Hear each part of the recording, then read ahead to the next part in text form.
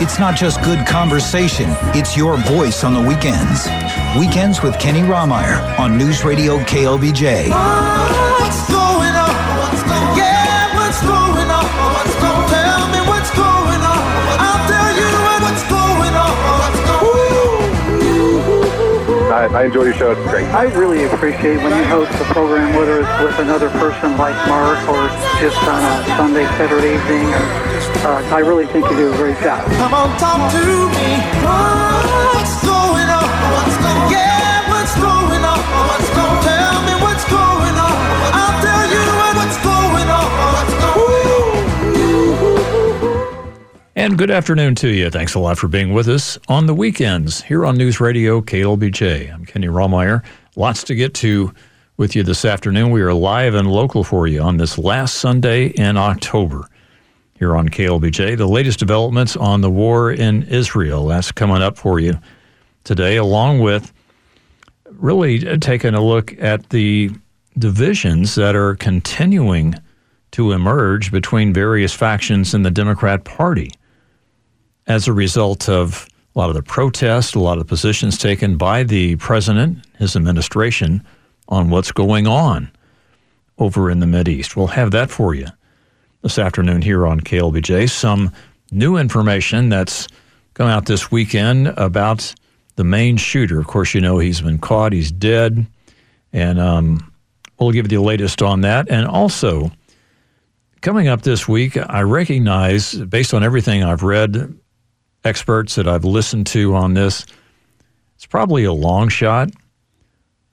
Nevertheless, a couple of state courts are going to hear arguments about whether former President Trump should even be on their state ballots, providing he's the Republican nominee coming up for this presidential election. It's kind of interesting questions about what does the Constitution mean in some parts of it, at least, and we're going to get into that a little bit here this afternoon on KLBJ, and a whole lot more as well, and you're always welcome to join us. 512-836-0590. You can give us a call or send us a text here on KLBJ. Some of the latest developments this afternoon on what's going on in Israel and the Mideast. President Biden spoke with Israel's prime minister by phone earlier today. It's the first conversation that they've had since Israel expanded their ground assault in Gaza. That, according to the White House, a readout of their conversation wasn't immediately made public. So we don't know the contents of the conversation. We do know that after Israel had shut off communications in Gaza on Friday, the United States pressured the Israeli government to turn everything back on. And so internet connectivity was partially restored in the Gaza Strip as of today. Up until today, there had been a near complete communications blackout in Gaza. More than 2 million people didn't have hardly any ability to text, to talk, couldn't call an ambulance, no Facebook, no Instagram, no news, all of that. Israel knocked out the cell towers, the cable lines, and the infrastructure with strikes Friday night. So a near blackout of connectivity. However, due to pressure from the United States, some communication has been partially restored. Israeli soldiers today suffered their first casualties, it's been reported. And there are thousands of people that are trapped in Gaza.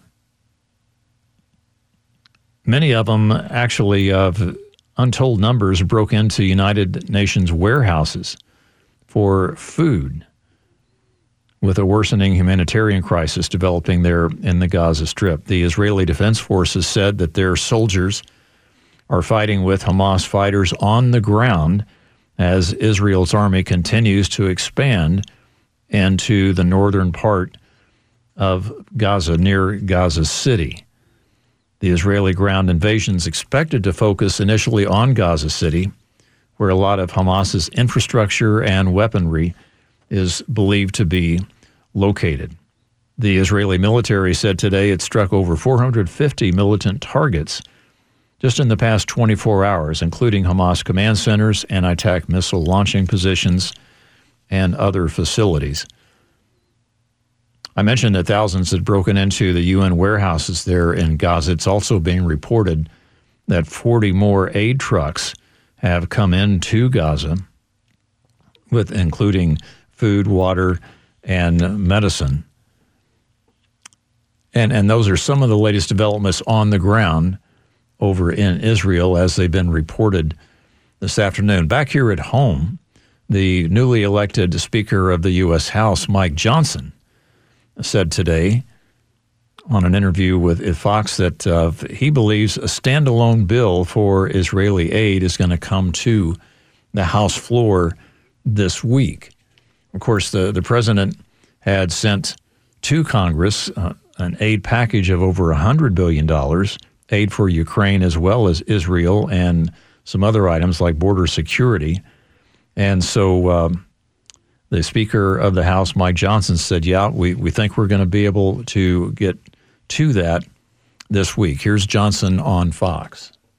There are lots of things going on around the world that we have to address, and we will. But right now, what's happening in Israel takes the immediate attention, and I think we've got to separate that and get it through. I believe there'll be bipartisan support for that. I can't even repeat to you on television some of the things that they told us firsthand that they've seen in Israel at the hands of Hamas and their accomplices. And so we've got to address this now. We should not waste any more time, and I think we'll get it through the House this week. The administration had some people out on the Sunday TV talk shows as well. Front and center was the U.S. National Security Advisor, Jake Sullivan, who repeated a lot of the administration's previous positions about the Israeli government and its military should do everything in their power to protect the civilians who are caught in Gaza. He said the risk of an escalation of the Israel-Hamas war into a wider regional conflict is real. He was on ABC's This Week program. Here's some of what National Security Advisor Jake Sullivan had to say. War, of course, is highly unpredictable, so it's difficult to predict how it will play out. What I will say this, Israel was attacked in a brutal, vicious terrorist attack. They are taking steps to go after the terrorists who struck them. They have been doing so from the air. They're now doing so on the ground. Hamas, this brutal terrorist organization that conducted the attack, is hiding behind the civilian population, which puts an added burden on Israel to differentiate between the terrorists and innocent civilians. It is absolutely true that Hamas is doing everything in its power to put those people in harm's way, to use them as human shields, to hide rocket infrastructure and other forms of terrorist infrastructure among civilian areas. And so another thing I want to bring up here, it's really some interesting reporting this weekend about how much, even as guys like Jake Sullivan, Secretary of State Blinken, and others have been towing the line for the administration, saying that Israel has every right to pursue whatever military action they want to pursue in Gaza and all the rest. But interesting reporting this weekend about the Biden administration urging Israel to rethink its plans for a major ground offensive in the Gaza Strip. Instead, the White House is pushing for a more surgical operation using aircraft and special operations forces to carry out more precise targeted raids on the high-value Hamas targets and infrastructure. The report says administration officials have become highly concerned about the potential repercussions of a full ground assault. They're also concerned that it could derail negotiations to release nearly 200 hostages. And so the reporting continues. The administration's worried that a ground invasion would result in numerous casualties among the Palestinian civilians, as well as Israeli soldiers, and that would trigger a dramatic escalation of hostilities in that part of the Mideast. So U.S. officials are pressing Israel to consider a more targeted operation. They say it'd be more conducive to hostage negotiations and less likely also to interrupt humanitarian aid deliveries. Now, this kind of goes against a lot of what the administration is saying on the record, because the president and his top officials have indicated support for this planned ground offensive that we've been hearing about now for the last couple of weeks or so. And the administration is saying that they're asking the tough questions of Israel about all of this. The White House declined to comment on this for the reporters. Those involved in a lot of these discussions in the White House say the administration's change of posture is unmistakable. Of course, a lot of these sources are talking on a condition of anonymity. But they say the administration has clearly shifted from an initial, we have your back, we'll do whatever you want, to now, you really need to rethink your strategy. Despite private warnings, American U.S. officials do not have great confidence that Israel's going to reverse its intent for this large-scale ground offensive. Now, U.S. officials haven't threatened to withdraw support or impose any consequences. And, of course, the administration is trying to get this aid package to Israel, $14 billion, done through Congress. But in the immediate aftermath of the Hamas attacks, according to these reports, many senior U.S. officials have privately supported this massive Israeli response, which they think is necessary to get rid of Hamas and discourage Hezbollah from opening up that second front. But as the days have gone by and Israeli officials have briefed U.S. officials on their plans, the officials reportedly are becoming increasingly concerned that the planned ground assault is going to turn into an open-ended quagmire. Defense Secretary Lloyd Austin visited Israel mid-October, and after that, Pentagon leaders began sharing their worries about all this with the State Department. So a few days later, the Secretary of State, Anthony Blinken, held a nearly 8-hour meeting with Israel's war cabinet in Tel Aviv. And U.S. diplomats left those meetings concerned that the Israelis hadn't developed a sound and workable military plan. They were especially concerned about a big offensive that would put U.S. personnel in Iraq and Syria at risk from the Iranian proxy groups. And that would, of course, increase the chance of the U.S. getting involved in all of this. And then concerns about this whole thing became evident in the United States as liberals were beginning to increasingly become outspoken and criticizing Biden for not taking stronger action to restrain Israel. So you got to wonder, are there strategic issues? And these issues are legitimate about not interrupting humanitarian aid, about not trying to kill as many people on both sides, about trying to make sure that we're minimizing the chances for a wider war in the region? Or is it because the Biden administration is now starting to get a lot of heat from within its own party about why the administration is taking such a strident position in favor of Israel? And what about all the Palestinians? We're going to talk about that and a whole lot more coming up here on KLBJ. 512-836-0590. You can give us a call or send us a text here on KLBJ. Before we go to break, though, of the National Security Advisor, Jake Sullivan, even as I've just given you some of the latest reporting on what's going on behind the scenes in the White House, Sullivan continues to say we've taken the position that Israel has a right to defend itself against these terrorist attacks. Here's Sullivan. President Biden has said this, Secretary Blinken and Secretary Austin have said it, and I've said it.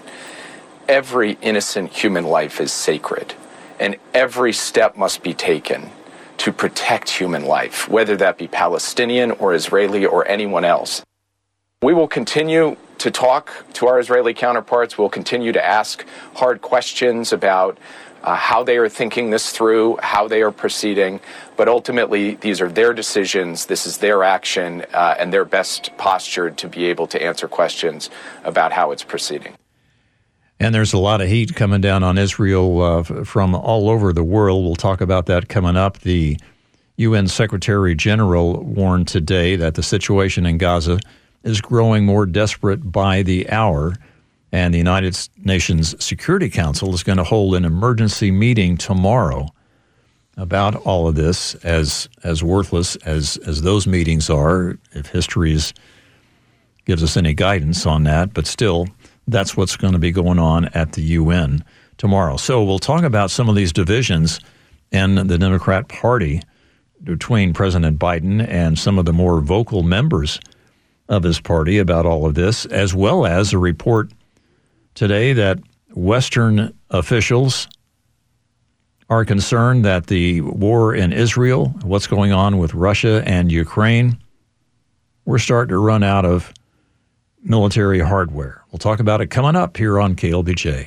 And thanks for being with us on the weekends here on News Radio KLBJ. I'm Kenny Rahmeyer, live and local for you this afternoon, giving you all the latest developments coming out of the Israel-Hamas war today, this weekend. And right before the break there, I talked about the United Nations is going to have an emergency meeting tomorrow. And I've been critical of the United Nations.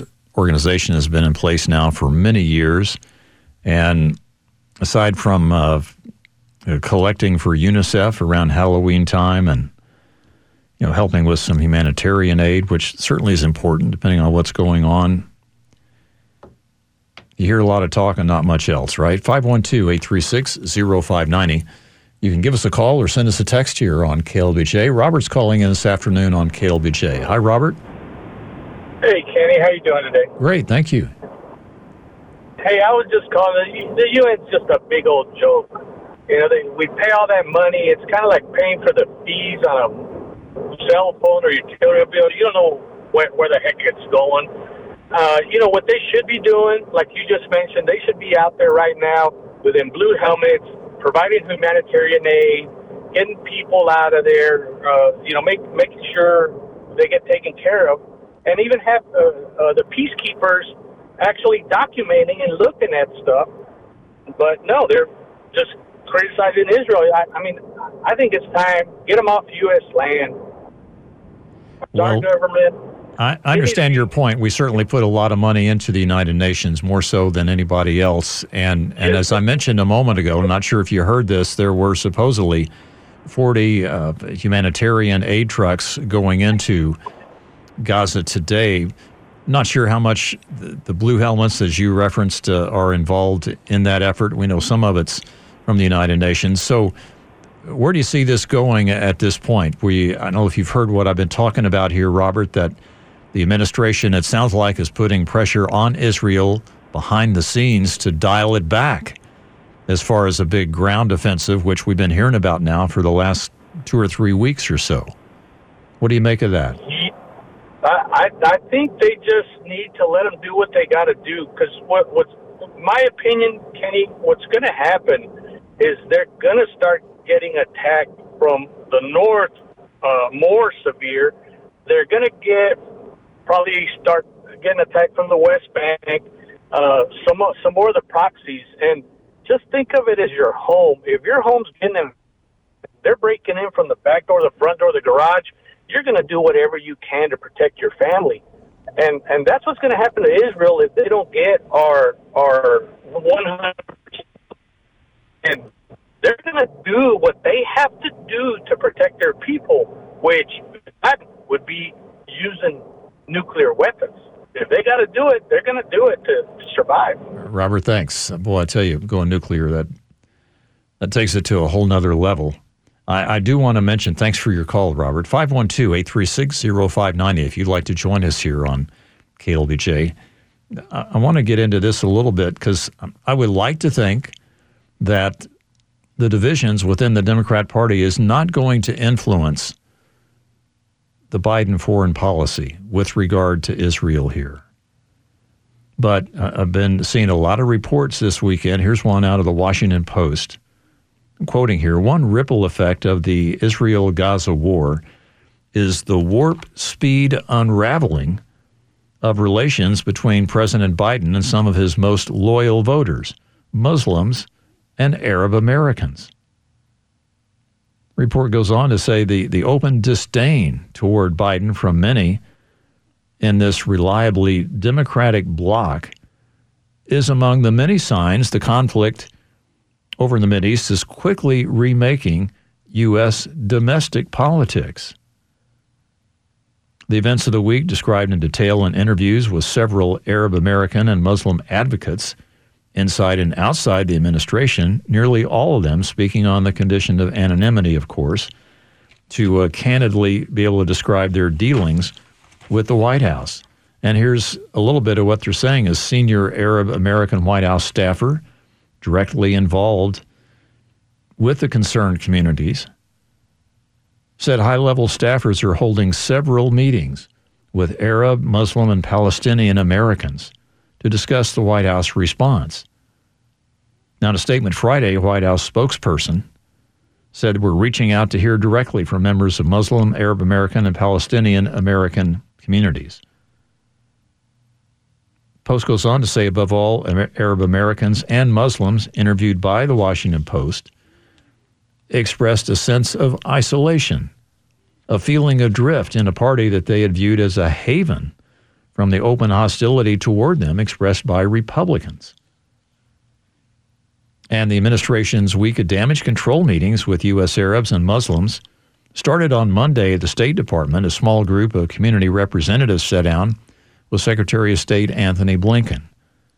Conversation reportedly was intense but remained cordial. Talks more emotional later that evening at separate temperature-taking meetings in which senior White House officials tried to reassure Muslim and Arab American political appointees from across the government. It's pretty obvious, though, some in Congress at least are not having any of this. One of those is Priscilla Jayapal, a member of the squad, a congresswoman from Washington State who was on NBC. And here's a little bit of what she had to say about all this today. He is, I think, going to be challenged to explain an issue of this moral significance to people. The American people are actually quite far away from where the president and even Congress, the majority of Congress, has been on Israel and Gaza. They support the right for Israel to defend itself, to exist, but they do not support a war crime exchanged for another war crime. And I think the president has to be careful about that. All right, president's got to be careful. And is it correct? Is she saying that she represents the majority of the American people? We'll talk about it coming up. Stay with us here on KLBJ. And Kenny Rahmeyer back with you here on a Sunday afternoon. Always good to be with you on the weekends here on News Radio KLBJ. Thanks a lot for being with us. Well, you just heard this update in our Fox News report there a couple of minutes ago. Protests all around the world. Protesters calling for a ceasefire. They've taken to the streets in huge numbers. I got one report here that says the aggregate figure for all the demonstrations hard to gauge, but it could well be in the millions. Demonstrators in London, in Rome, in Paris, Beirut, Baghdad, Cairo, Malaysia, Pakistan, New Zealand. The Turkish president, Erdogan, this weekend had a massive event in Istanbul yesterday. Hundreds of thousands of people waving both Palestinian and Turkish flags. He reiterated remarks branding Israel as an occupier and insisting that Hamas was not a terrorist organization. That country is a member of NATO. The House Foreign Affairs Chairman, Congressman Michael McCall, who represents a good part of the KLBJ listening area, was on Fox today and had this to say about Turkey and others. The fact that he's supporting Hamas and is a NATO ally, and guess who else is? Mr. Putin. Hamas visited him at the Kremlin, and we're seeing now the solidification of Russia China, and Iran all together in this. They're all allies against the West and the United States. So what do you make of all these protests? And there's in protests in so many places all around the world, political leaders in the West, commentators watching with concern about the growing prevalence of anti-Semitic slogans and rhetoric at some of these demonstrations. The reluctance of activists, especially on university campuses, to denounce Hamas for its evident war crimes and atrocities. And while there have been some pro-Israel groups out there, the overwhelming message from so many of the major demonstrations centered on the Palestinian civilians in Gaza. Just yesterday in New York City, thousands of protesters filled the Brooklyn Bridge, chanting Free Palestine. What do you make of all that? 512-836-0590 here on KLBJ. Was that Congresswoman? We played the clip just before the news break. Is she right? Is her way of thinking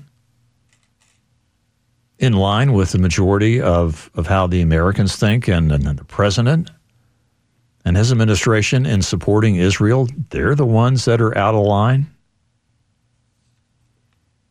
I don't buy into that, but I'm interested in your thoughts. 512-836-0590 here on KLBJ. Clearly, more and more pressure from around the world weighing down on Israel, and then it ties back to the report that I mentioned a little bit earlier in the show of how the Biden administration, through the back channels, behind the scenes, leaning on Israel to dial back on how they're going to be going into Gaza, the approach they're going to take, and all the rest.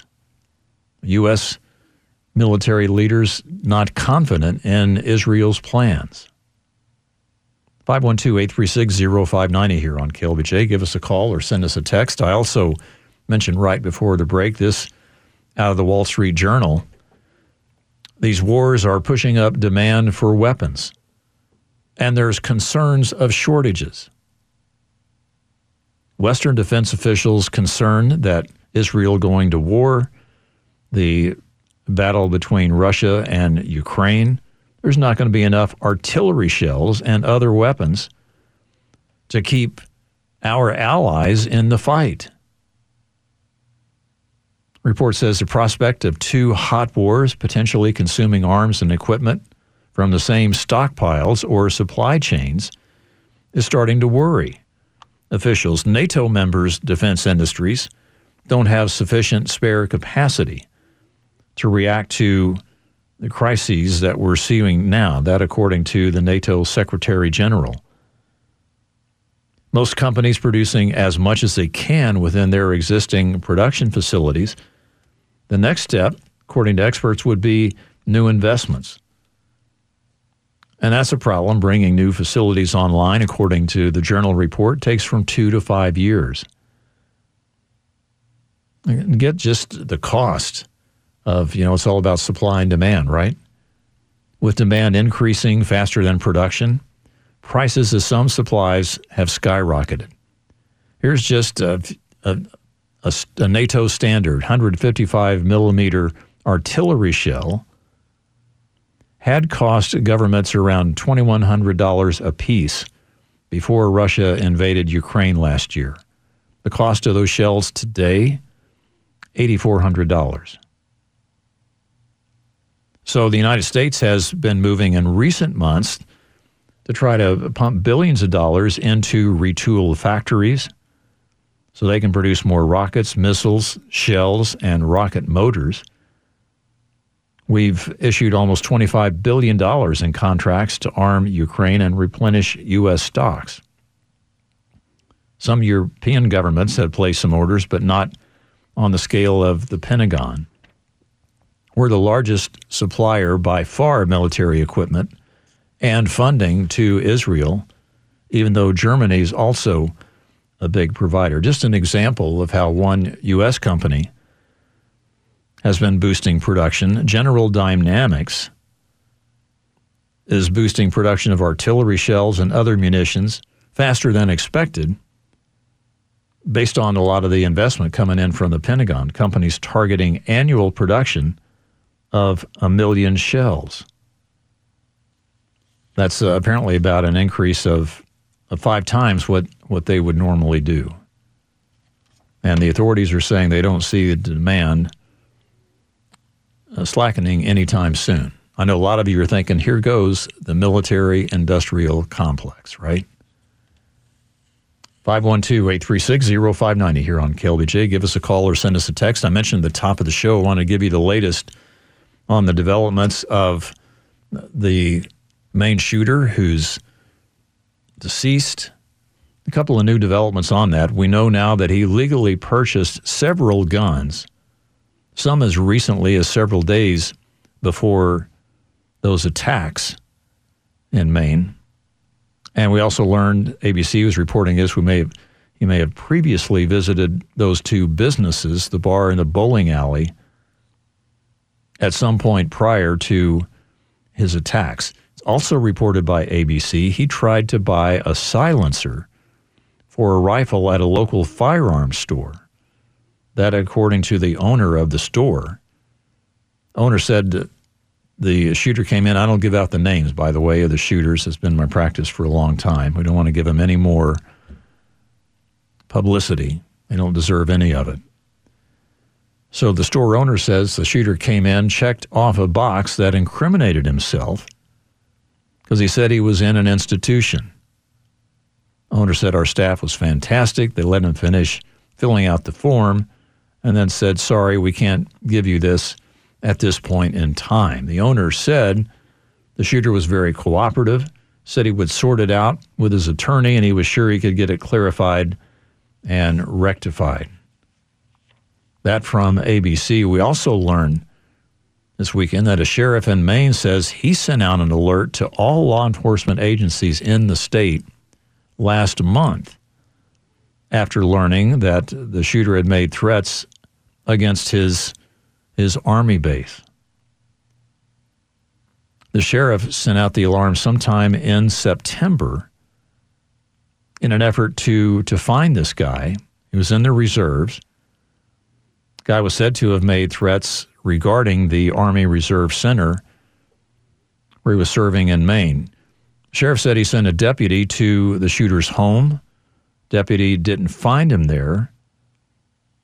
And that's when the sheriff sent out the notice.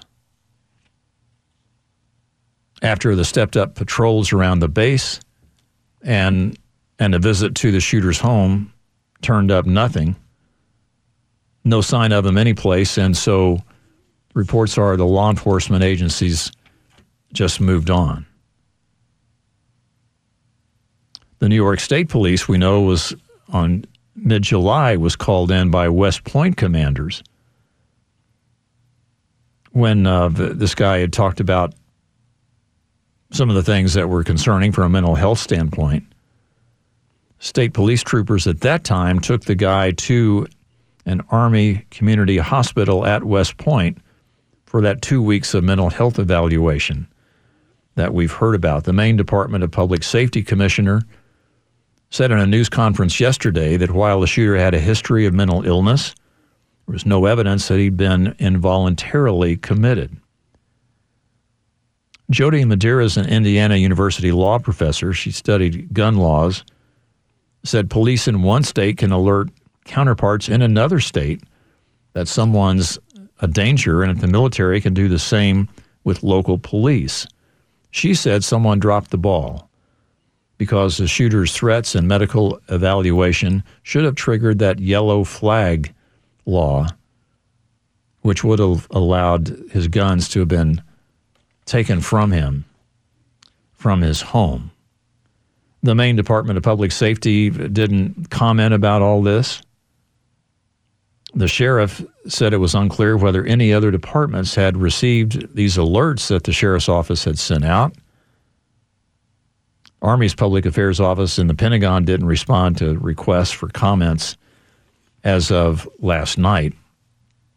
And officials again said this weekend that mental health is a key focus of their investigation now into the shootings, in addition to the shooter having possession of those firearms and whether his psychiatric history should have kept him from possessing the guns at all. As I mentioned, the state public safety department there in Maine said no indication that shooter had been forcibly committed for mental health treatment. And so, of course, the focus continues to be on the mental health aspect of all this. Whether that's going to turn up any answers, who knows, right? The Department of Public Safety Commissioner said the shooter suffered a psychological deterioration in the months before the shootings. When he was pressed on why the shooter's history of mental health issues weren't pinged by the state's yellow flag law, which, by the way, allows police to petition a judge to temporarily keep a person from possessing firearms if they're a danger to themselves and others. Although the law has been criticized because it's kind of cumbersome, there's a process. You have to get a medical evaluation, somebody to sign off from that standpoint as well. The Department of Public Safety Commissioner said that yellow law's criteria is very specific. He said it's about an individual that's in protective custody with law enforcement to begin with. And he said, have to ask, do we have probable cause to believe they're in possession of guns or that they could be in possession of dangerous weapons? If we meet those criteria, then you take an individual in for the yellow flag assessment. And at the time, your criteria then changes from a likelihood of serious harm to the likelihood of foreseeable harm. In any event, none of that happened. And, of course, we know the sad story that followed. When we come right back, a report out of the Wall Street Journal about how the Biden administration is at odds with insurance companies over mental health care and whether that played into any of this.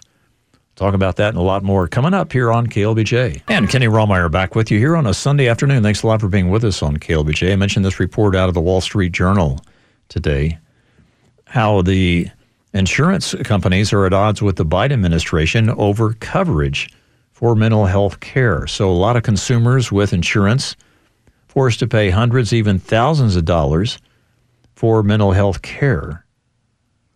Despite a law that's been around for 15 years, supposed to make this kind of treatment as affordable and accessible as any other type of medical care. So now the Biden administration wants to impose some new requirements on insurance companies that the Biden team says would reduce out-of-pocket costs for mental health care, as well as substance use disorder treatment. However, the insurance industry is pushing back, saying the proposal would drive up prices and set impossible-to-meet standards. So the administration's proposal would make insurers collect and analyze data that would ensure that certain insurance provisions, like denial of coverage, for example, or requirements that consumers have some insurance approval before treatment, aren't creating barriers to mental health treatment compared to other types of medical claims. The insurance companies say all this would impose costly mandates and wouldn't do anything to alleviate a shortage of providers.